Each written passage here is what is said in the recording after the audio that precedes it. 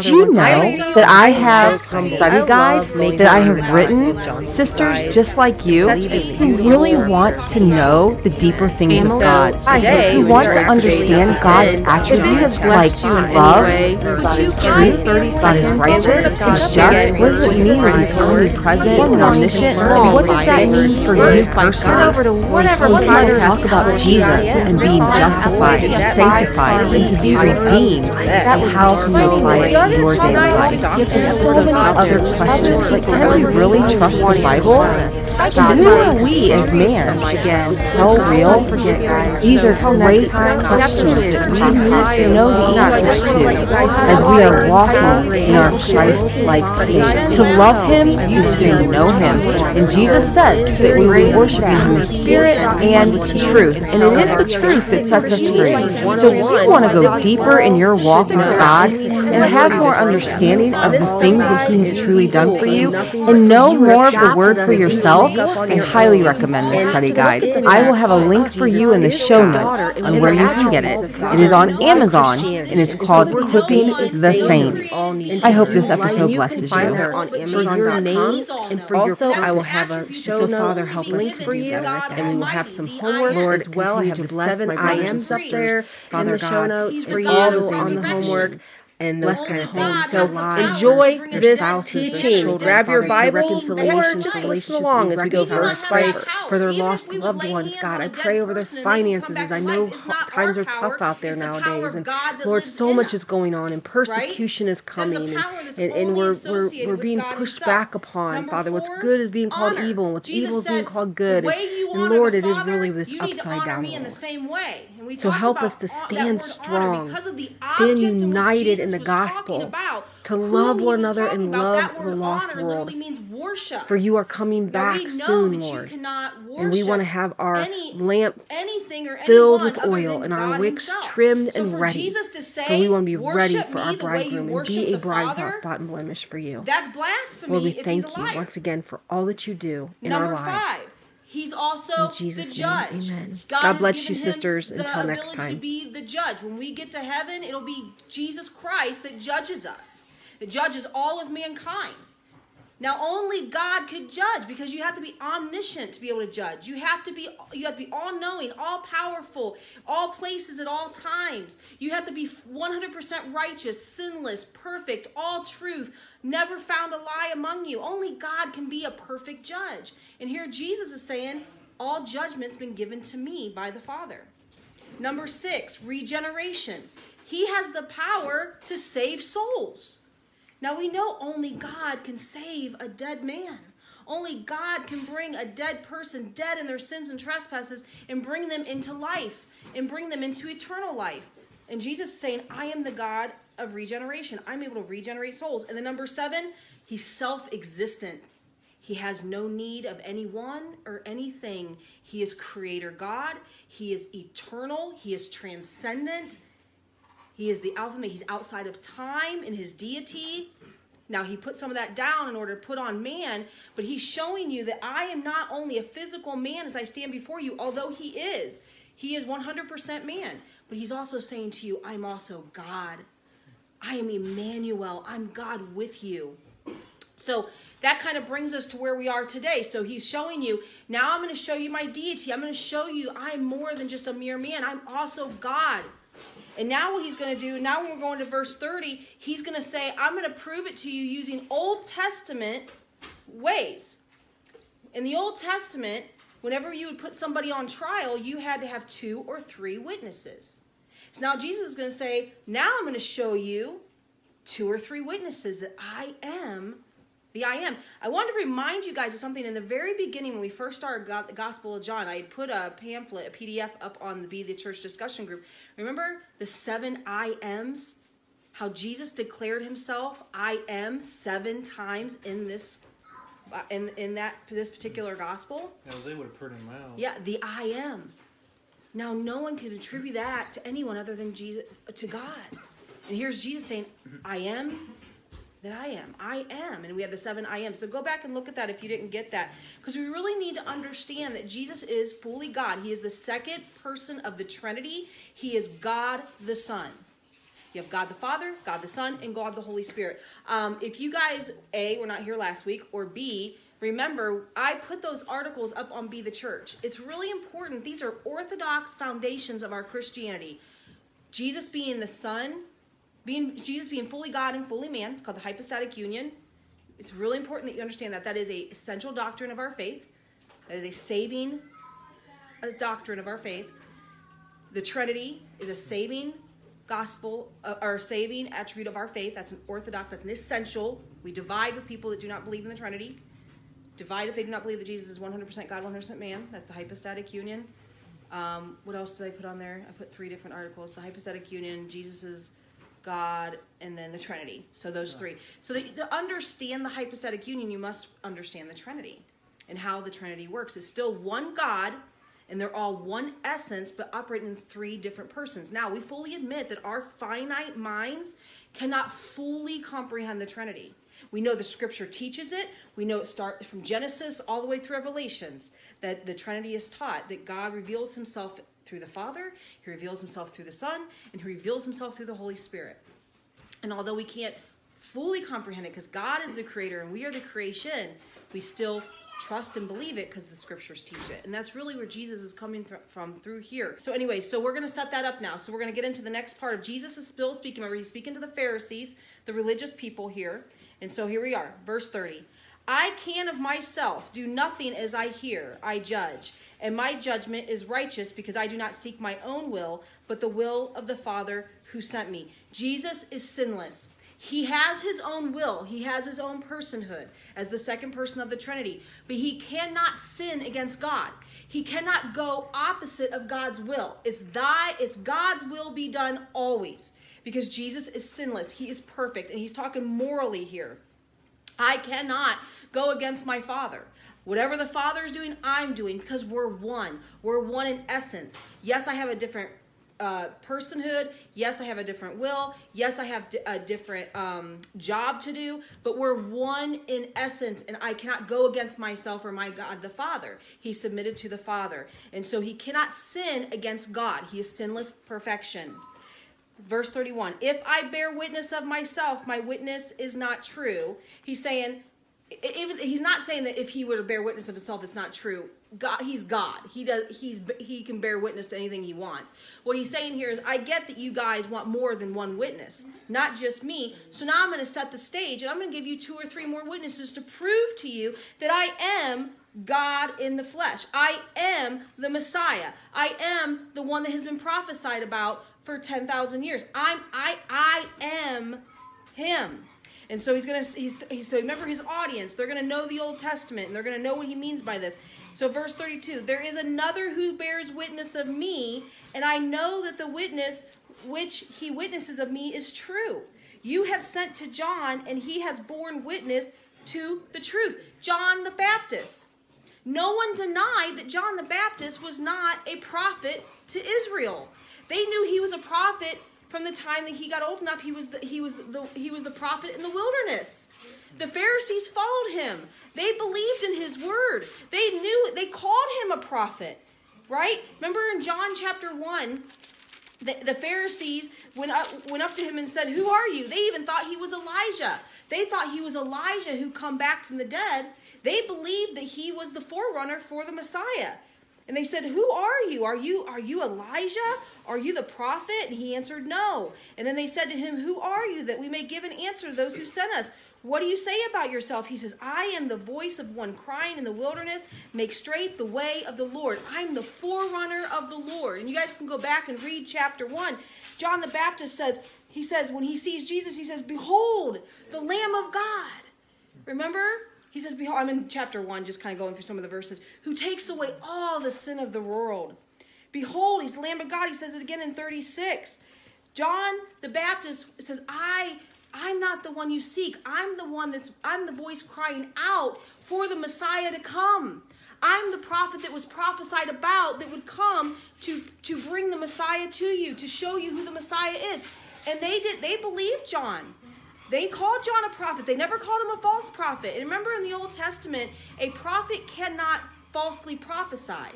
If they falsely prophesy even one time, they will be stoned to death immediately. They didn't see him as a false prophet.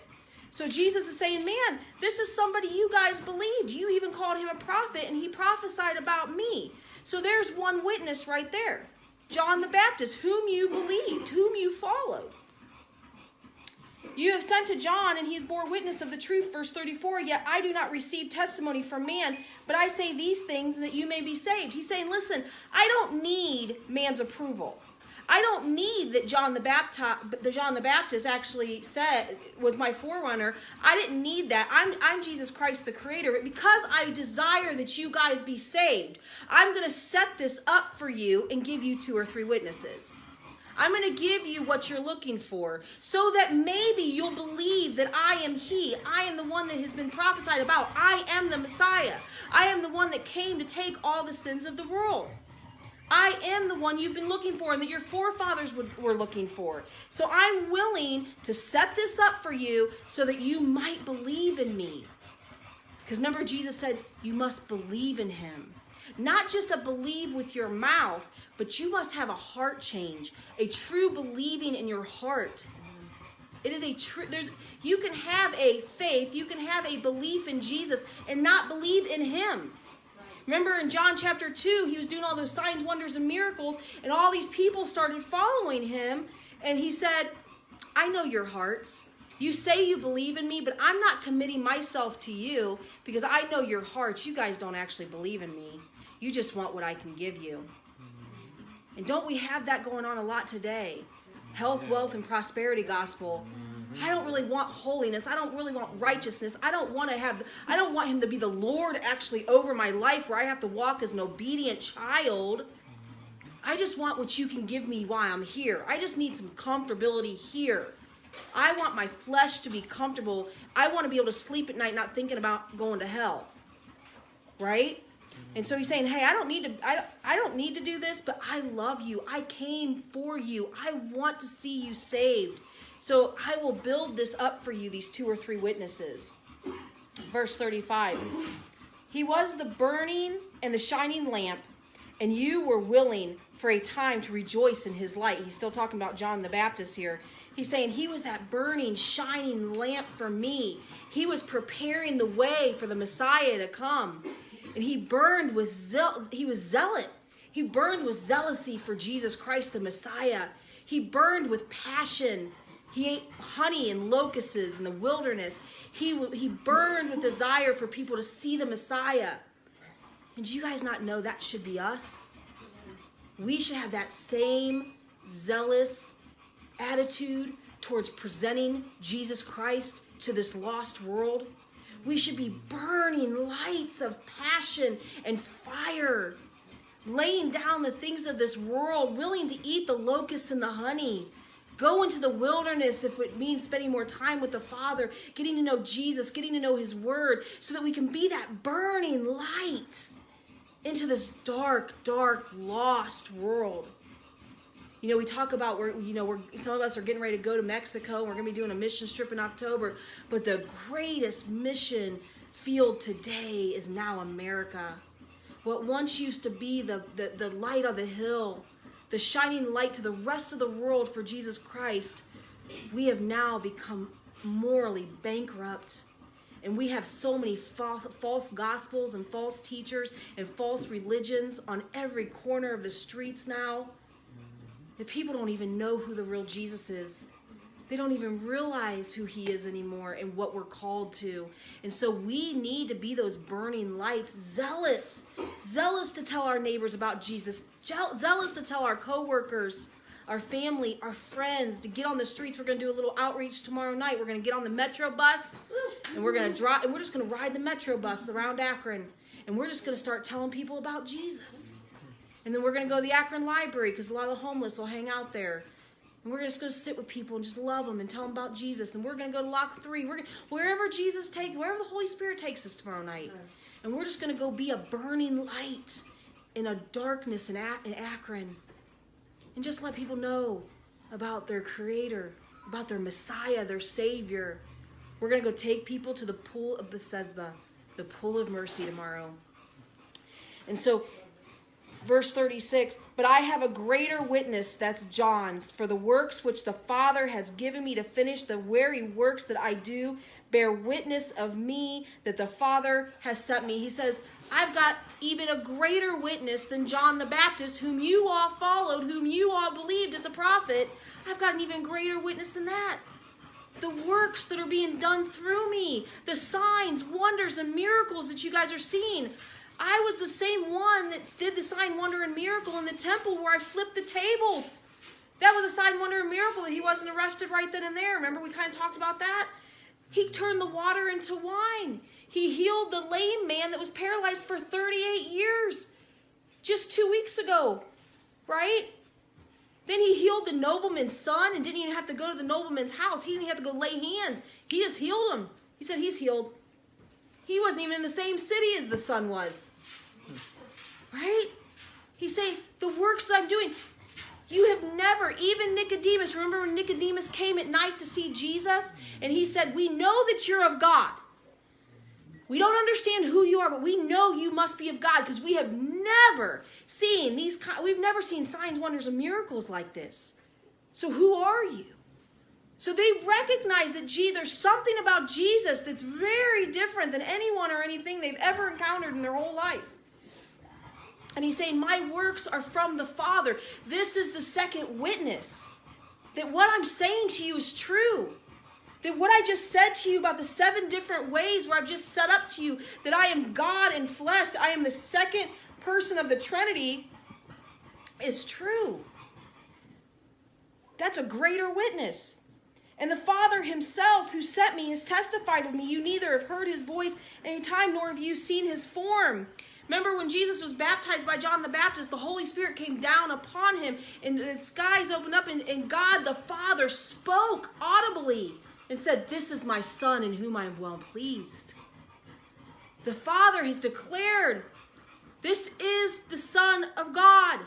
This is the Son whom I've sent you. Listen to him.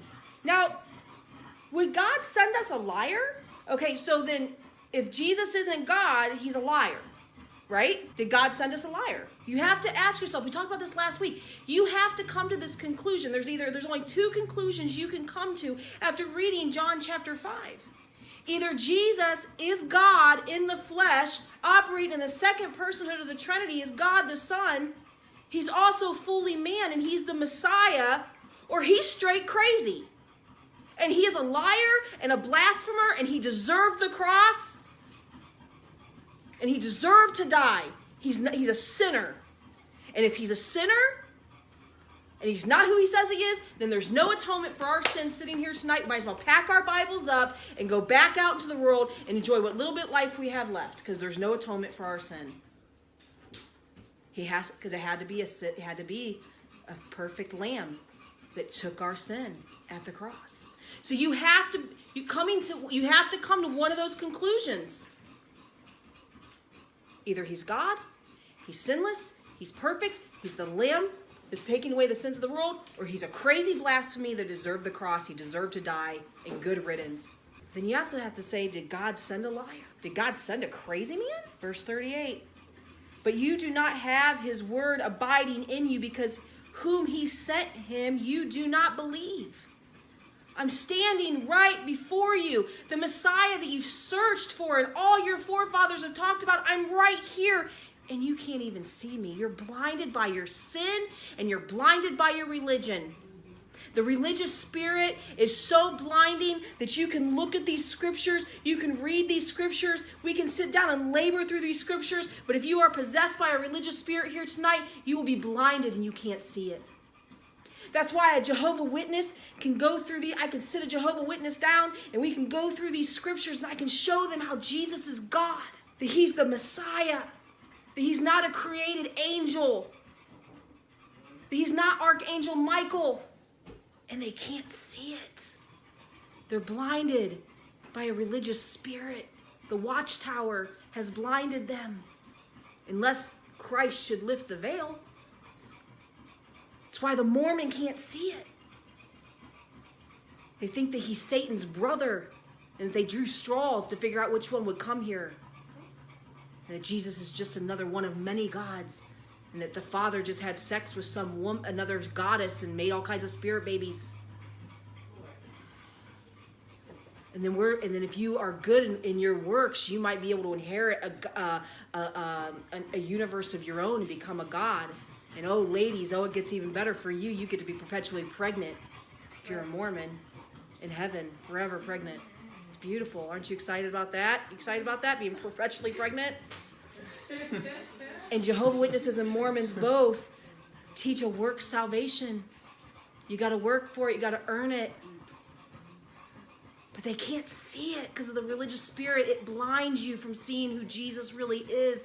And they were blinded as God incarnate, as God, the second person of the Trinity. God in the flesh stood before him, their Messiah, their King. And they couldn't see it. You search the scriptures, verse 39. You search the scriptures, for in them you think you have eternal life. And these are which testify of me. The Pharisees were really good at knowing the scripture. Remember we talked about Nicodemus. He probably had a third of the scripture completely memorized of the Old Testament. I'm lucky to have one scripture memorized. I have a lot memorized, but I'm not really good with chapters and verses because I don't study that way. But he had a third of the Old Testament memorized. And many of the Pharisees did. This was their whole thing. This is what they were all about, is the scriptures. Because it gave them knowledge, and with knowledge gave them power, and they felt like they were elite and better than. Have you ever ran into somebody like that? Who they have a lot of Bible knowledge, but they are stinky McStinkersons. Right? Religious spirit. They have knowledge though.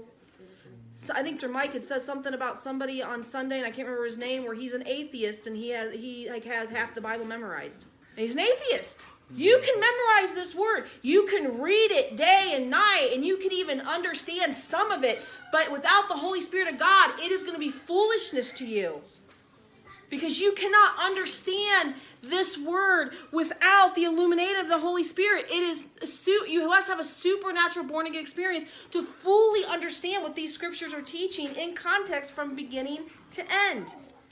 And he's saying, you guys search the scriptures day and night. And you think because you know all this scripture, you think because you have so much of the Bible memorized, the Old Testament, that that's your eternity. That's where you're going to be saved. Works. Now listen, you all know me. You better know your Bibles. You need to know your scripture for yourself. Because false teachers and false prophets abound. YouTube is full of them. Articles everywhere. And if you don't know this, if you do not know your Bible for yourself, you're going to drink the Kool-Aid. It's going to happen. You'll be like a man tossed to and fro from every wind of doctrine that someone throws at you that sounds good and looks good, has a bunch of music and pretty lights on the YouTube. They've got 20,000 followers or 200,000 followers, so they must be telling the truth. Am I right? They must be telling the truth because they got all these followers. They're on television. They've got to be telling the truth. Know your word. But that is not where we find our salvation. We find our salvation in Christ alone. Amen. Through faith alone. Amen. By the grace of God alone. And in that, we repent and put our faith in Christ Jesus. And the regenerated work of the Holy Spirit comes and seals us and makes a home in us. And then we are illuminated. And your greatest desire now becomes to learn about this God who just saved you. And now you should desire to be in the scriptures. Yes. This is how you're going to get to know him. But this isn't what saves us. Verse 40, but you're not willing to come to me that you may have life. You're not willing. I am the only one that can give you eternal life. Not even the scriptures. Not all the works that you do, Nicodemus. Doesn't matter, Nicodemus, that you're the greatest teacher in Israel right now. Remember when he said that to him? I can't believe that you're the best teacher they have in Israel right now, and you can't even understand being born again from heaven. They're blinded by their religion, their works, their pride, their egos. You're not willing to come to me.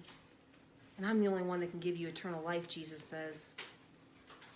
Muhammad can't do it. Krishna can't do it. The Mormon God, Jehovah Witness God can't do it. New Age ain't going to do it. I don't care how many times you read The Secret or the Speak It Out, Name It and Claim It. I don't care. It can't save you. I don't care how good you are. Remember we talked about last week about the courtroom, and God's a good judge. And we're all going to stand there. And it isn't going to matter that you walked Granny across the street every day. If you're not born again, you stand there in your sin and in your trespasses. And God's going to be a good God, and he's a just God, and he's going to be just in sending us to hell. We must be clothed in the righteousness of Jesus Christ. I don't receive honor from men. I'm here to please God. If you're still seeking honor from men here tonight, you're never going to be fulfilled. The devil will use every man and woman in your life to control you, to manipulate you, to give you to reject you, so you walk around with a spirit of rejection. See, the Pharisees, they were all about status. They were all about getting up the ranks and becoming the high Pharisees and the high teachers, and having like their own little following and having their own little disciples who would just adore them and basically worship them in their action. Oh, Nicodemus. Oh, I got to go to Nicodemus's house. Oh, he's such a great teacher. And they would compare themselves to each other, and they would give each other attaboys on the back. And it was all about the outward appearance and that pride and setting themselves up upon to be worshipped and adored. And Jesus says, but I don't receive honor from men. See, I'm not here for that. I'm here to point you guys to the Father. I'm here to glorify the Father. I'm here to do the will of the Father. I'm here to die for the sins of the world, to obey the Father. I'm here to point everyone to him. And we'll see him do that in chapters 14, 15, 16, and 17. How it's all about the Father. Doing the will of the Father.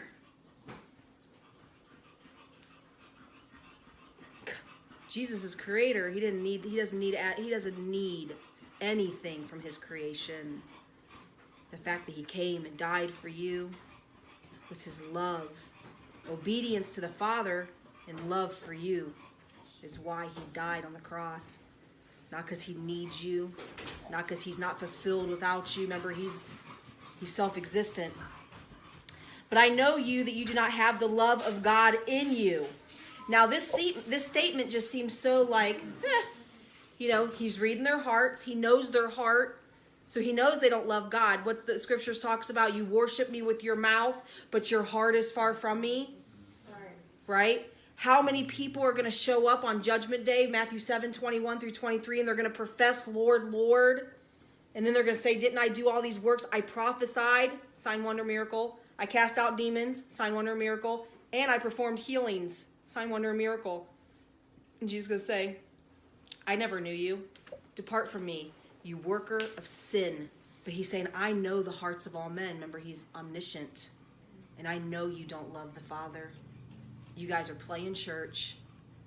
You guys have just found a great religion where you're being worshipped and you're being adored. And you've got control of the people.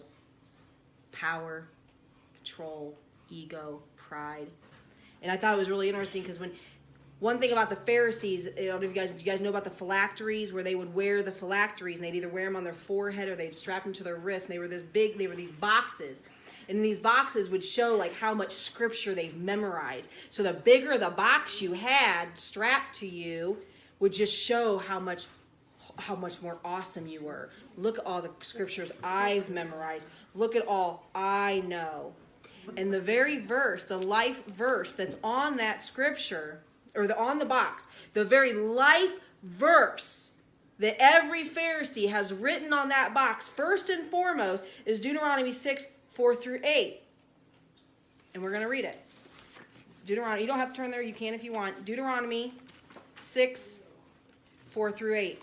Because I thought this was really interesting, so to really show what Jesus is saying here, but also to give you another look at the religious spirit and the works that they like to do. They twist the scriptures.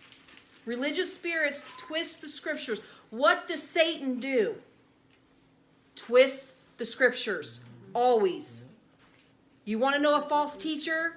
They twist the scripture. That's why you must know it for yourself, because they make it sound good. They'll use the scripture to teach you false doctrine. And there'll be a little bit of truth in their false doctrine. That's how they catch you. So Deuteronomy 6:4-8. Hear, O Israel, the Lord our God, the Lord is one. You shall love the Lord your God with all your heart, with all your soul, with all your strength. And these words which I command you today shall be in your heart. You shall teach them diligently to your children, and shall talk to them when you sit in your house, when you walk by the way, when you lie down, and when you rise up. You shall bind them as a sign on your hand, and they shall be as frontlets between your eyes. Now, we know that means that we live out our profession of faith in all that we do, in our works, when we're at work, when we're at home, when we're talking to our neighbors, when we're on the streets. We love the Lord our God with our heart, mind, soul, and strength. We're obedient children to Him, and we're pointing people to Him. They took that literally and turned it into a law or a thing so they could put it on their wrist and between their forehead, before their four eyes. This is what the religious spirit does. It will take the word, twist it, and then bind you with it. Bind you. And put bounds around you that they themselves. Jesus is going to talk to them pretty soon, later on, about that. Actually, that's Matthew. Mm-hmm. Matthew, woe to the Pharisees. You put binds around people that you yourselves can't even keep. And who's to say they even knew the scriptures that they had on there? It was just about them looking better. Like, oh, you saw you guys a quarter-size phylactery? Look at mine. I can barely walk. It's so heavy. Right? And then they put the long tassels on, and the longer the tassels, the holier they were. So they'd have tassels like hanging on the floor. So when very prideful. So when Jesus literally says to them, you don't love God, He's literally smacking them in the face against their own life verse that they wear on their wrist and on their forehead. Seems so little to us, but when you really understand who this audience is, and man, so it's no wonder they were so angry, right? He says, you guys don't love God. Throw them phylacteries away and toss those ropes hanging off your robe. It's all for show, so that you can get more adoration, more worship, so people can be like, oh, that's so-and-so walking down the street. They're so holy. I wish I could be like them. 43, I've come to my Father's name, and you don't receive me. If another comes in his own name, him you'll receive. Now, they knew what this meant. To come in the Father's name is to come on behalf of the Father. Jesus came to earth on behalf of the Father to save mankind from their sins. But they would receive other men that came to glorify themselves, or Pharisees were really good at knowing who to buddy up with. James talks about that. A rich man comes into the congregation and everyone just, give him the front row seat. Give them the front row seat. It's the rich man. He's here. But the poor people would come and they'd make him stand in the back. And that's exactly what the Pharisee spirit, that religious spirit, does. It props up those that can get you to higher places. And it tells the least of these, stay in the back. How can you believe who receive honor from one another? You all receive honor from each other. You love giving each other honor. You love patting each other on the back. You love sitting in the high places together, going to Ken Stewart's together, going to the expensive restaurants together. You love spending time driving your Mercedes together, having the big jets and flying around the world together. Tell me you don't see that with false teachers. Come on now. Yeah. Oh, they're all together, and we're not worthy. He says, how can you believe you receive honor from one another and you don't seek the honor that comes from only God? You don't receive me. You'll receive the rich man. You'll receive other people. You'll receive false prophets and false Christs that come, and you'll receive them because they'll prop you up and they're going to tell you everything you want to know and they're going to tickle your ears. But you don't receive me, and the only thing I'm doing is I'm pointing everything back to the Father. I'm here only to glorify the Father, to reconcile the world back to the Father. But see, you don't want that, because I'm not promising you to take down Rome or to put you guys in a high place or to make Jerusalem. I'm not promising to be your king right now, today. He will be when he comes back, King and Lord of Lords. See, there was a lot of false prophets and a lot of false Christs that came. Josephus writes about them, that even after Jesus' time, there was all these false Christs that would come, and they were all the same. Look at me, and I'm going to help you take down Rome. I'm going to help you take down your enemies, and then you all can just worship me. I'm going to give you comfort. I'm going to give you worldly goods. I'm going to make life much more comfortable because I'm going to make the Jewish people the best, and we're going to take down Rome, and we're going to make you guys the most powerful people in the world. And they would just fall after that. Oh, finally our Messiah, our Christ. Because they wanted here on this earth to be propped up, to be comfortable, to have their flesh satisfied and pleasured. But Jesus was here to point them to eternity, to being born again, to an eternal kingdom, to be reconciled back to the Father, and they wanted nothing to do with it, because that would mean what? Lay down your pride, your ego, take them tassels off, and burn those phylacteries. And guess what? You're also going to lose the admiration of men and women who here has lost friends and people in your life and family and respect from others just for your walk with Christ. If you haven't, then you need to relook at your life with Christ. Because we're not greater than our master. And he said, if they hated me and took me to the cross, how much more are they going to hate you? So if you have a lot of friends and a lot of people that are secular that love hanging out with you, then there's something wrong with your walk. Now, I'm not saying we're to be snotty and haughty and self-righteous. We want to preach the gospel and love people. But if they don't want your Jesus, they're not going to want you for very long either.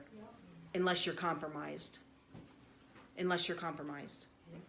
That's for somebody. That's even for me. I mean, I got to evaluate my own walk, but that's the truth.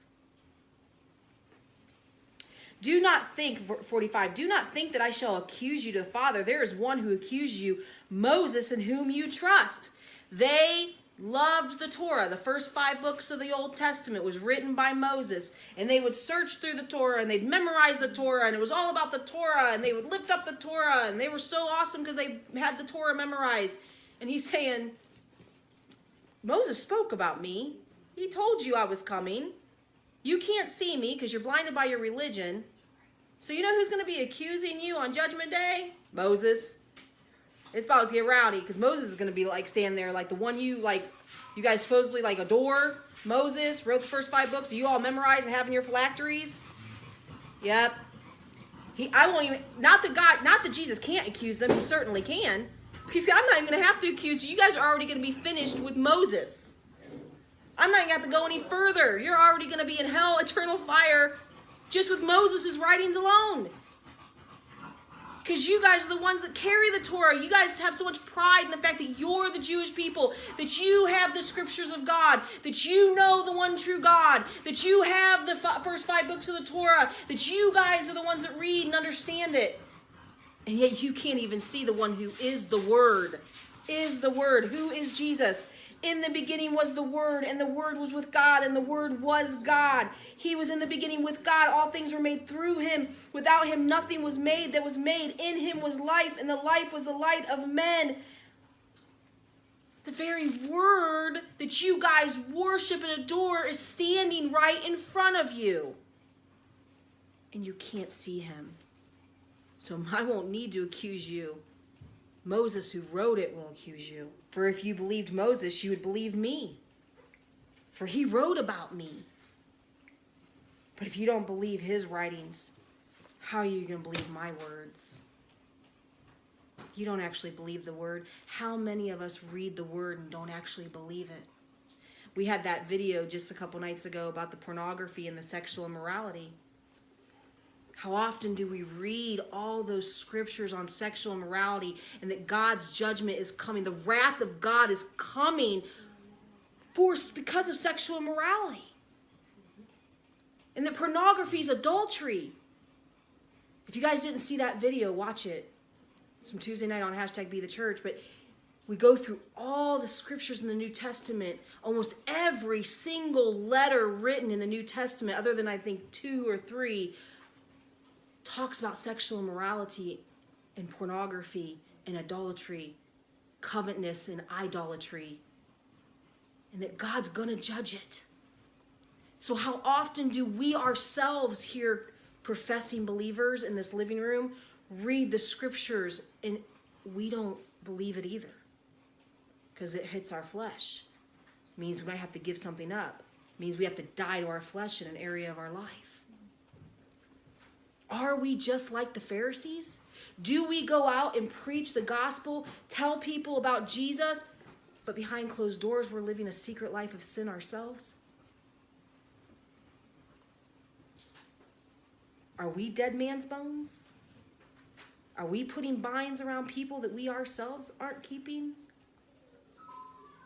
Do we go and help the prostitutes on the streets and work with the sex slave industry and tell strippers how they can be set free, and let me tell you about my Jesus and let me pray with you? Meanwhile, I'm watching other people that are bound in sex slave industry and pornography to pleasure myself. Right? Am I sit there telling the drug addict and the person who's on drugs and alcohol, get off the drugs and alcohol? I got the answer. It's Jesus. Meanwhile, I'm gorging myself with sugar and flour. Get serious. We never want to be found as the hypocrite and the Pharisee. It's what the world has seen for so long, especially in America. Religious people, so good at preaching it, but not living it. We just had another... he's not a pastor, he's not an elder, not called by God, but another man of the pulpit, 20 plus years, preaching the gospel, and just recently steps down this week. Says he no longer believes in God. Yeah. Why? Because he's having an adulterous affair, and he wants the younger woman, and he wants to leave his wife and the kids, and he doesn't want the accountability. But here's the problem: if the congregation would have been reading the Bibles for themselves, they would have known that he was likely a false teacher, because here he was really into Greek mythology and preached a lot about Greek mythology in his sermons. Red flag. Right? But we ourselves go to church on Sundays and we all sit there and we wait for the one man to give us the sermon. We take it, we eat it, and we walk away and go, that was great. I feel so much better. I'm going to go on with my week now. And we don't take it back and check it for ourselves, as you guys should be doing with me every Friday and Thursdays, and anybody else that's teaching in BTC. Read it for yourself. Study it out. And ask questions. There are going to be things in the non-essential realm that we're not all going to agree on. Pre, mid, post-trib. Right there. I just gave you 3. Non-essentials, though, we don't divide over those. Right? There's going to be certain things that we're not going to agree completely on. Sensationism versus continuism. Are the gifts for the day or are they not for today? We might not come to the same conclusion on that. We don't divide. But know why you believe what you believe.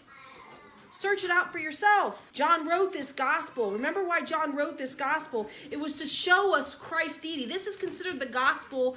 This is the gospel that's universal, and it's the one that's giving eternal life. John wants to show every man and woman who reads this gospel that he wrote the divinity of Jesus Christ, the gospel of Jesus Christ, that he is the Savior of the world. His whole purpose in this gospel is to show you that he is fully God, that he is fully man, and that he is the Messiah. And that's his whole point of writing this gospel, is to show you to the person of Jesus Christ. So if you're not seeing that in here today, there's a disconnect. And that's all I have. We'll go into chapter 6 next week, and that's when he's going to feed the 5,000 with